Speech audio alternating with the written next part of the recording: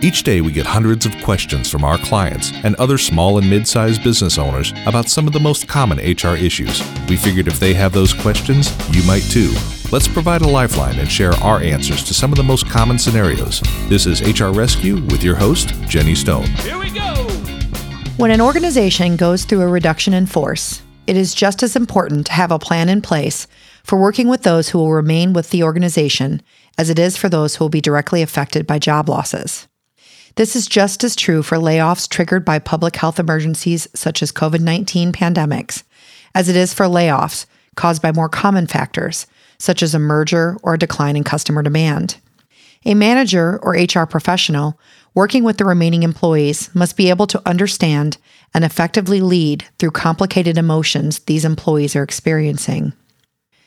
Employees who remain with the organization after a layoff, the layoff survivors, have been through an extremely stressful situation, which naturally creates a complex combination of emotions.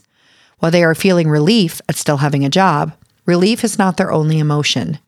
Before moving on from a RIF to establish a new normal within the organization, company leaders must be respectful of what the employees who remain are feeling. Once layoff notifications have started, fear and uncertainty run rampant through an organization. While individual layoff conversations are going on, it is only natural for employees to wonder if they will be next and to start worrying about what might change.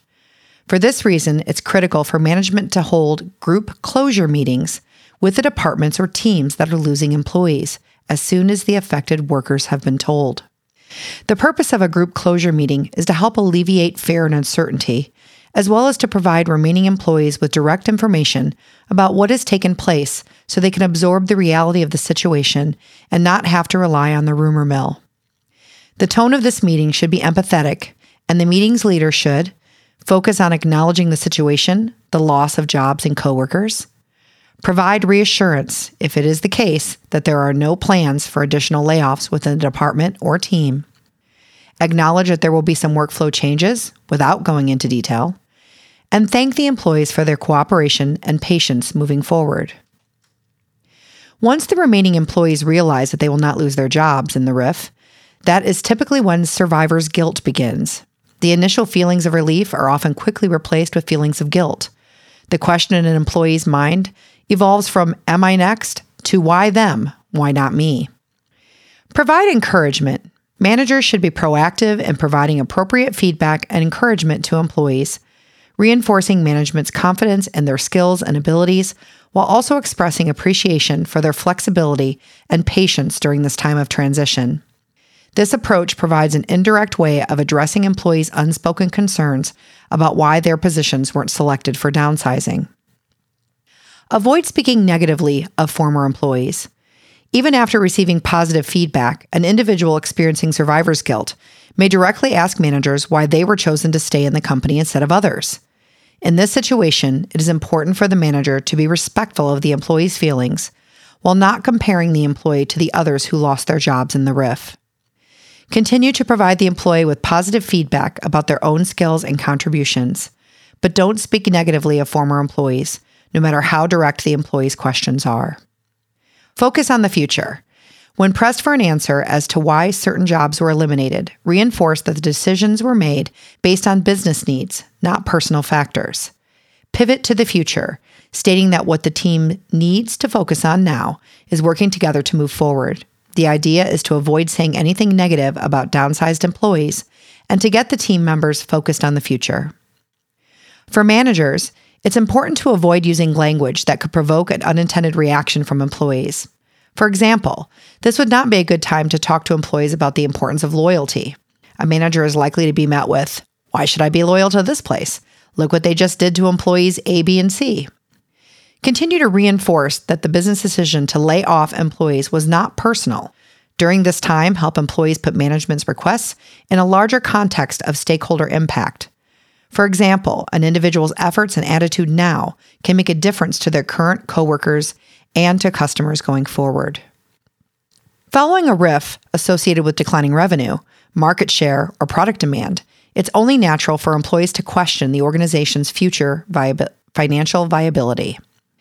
Leaders must be careful not to make promises they may not be able to keep. The reality is that survival is not guaranteed to any organization. Don't promise employees that the company will always be there or that they'll always have a job. There is no way of knowing what the future will hold. Company leadership should be transparent as possible about the challenges in the organization. Communicate to workers the financial factors that led to the need to downsize and map out a plan to move forward in a fiscally sound way. This can be done through town hall meetings led by senior leadership or by business unit managers sharing key talking points with their teams. Another natural outgrowth of a reduction in force is for employees to feel minimized as individuals. When they see a number of their coworkers told they no longer have jobs, it's natural for employees to start to consider themselves as commodities that can be disposed of easily. They may wonder if they, and the work they do, really matter to the organization.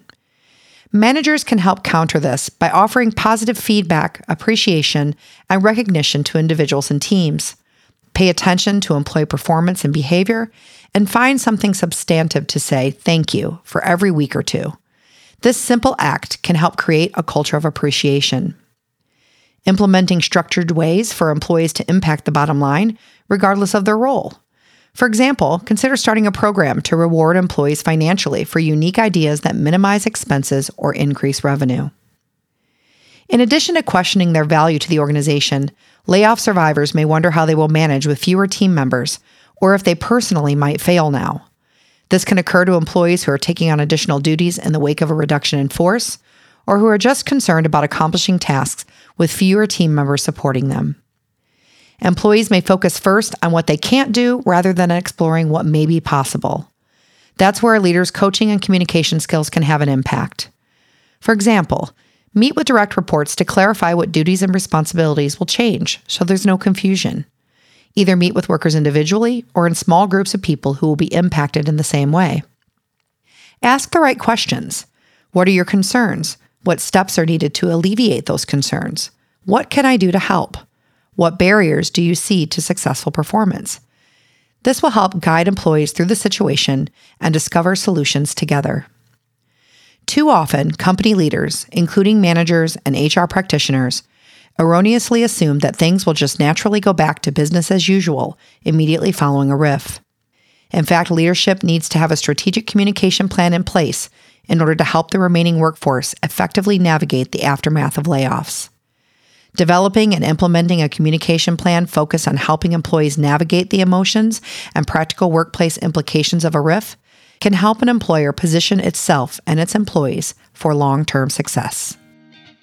Thank you for joining us for this episode of the HR Rescue Podcast. Make sure you subscribe so you never miss an episode and help spread the word by leaving a review. The HR Rescue Podcast is made possible by HR Shield, the Firm Consulting Group of Tampa, and your host, Jenny Stone. Here we go! This podcast was recorded in Tampa, Florida and Greenville, South Carolina, and was produced by Lonnie West at LRW Media Studios. Find us in your favorite podcast app or online at hr-rescue.com.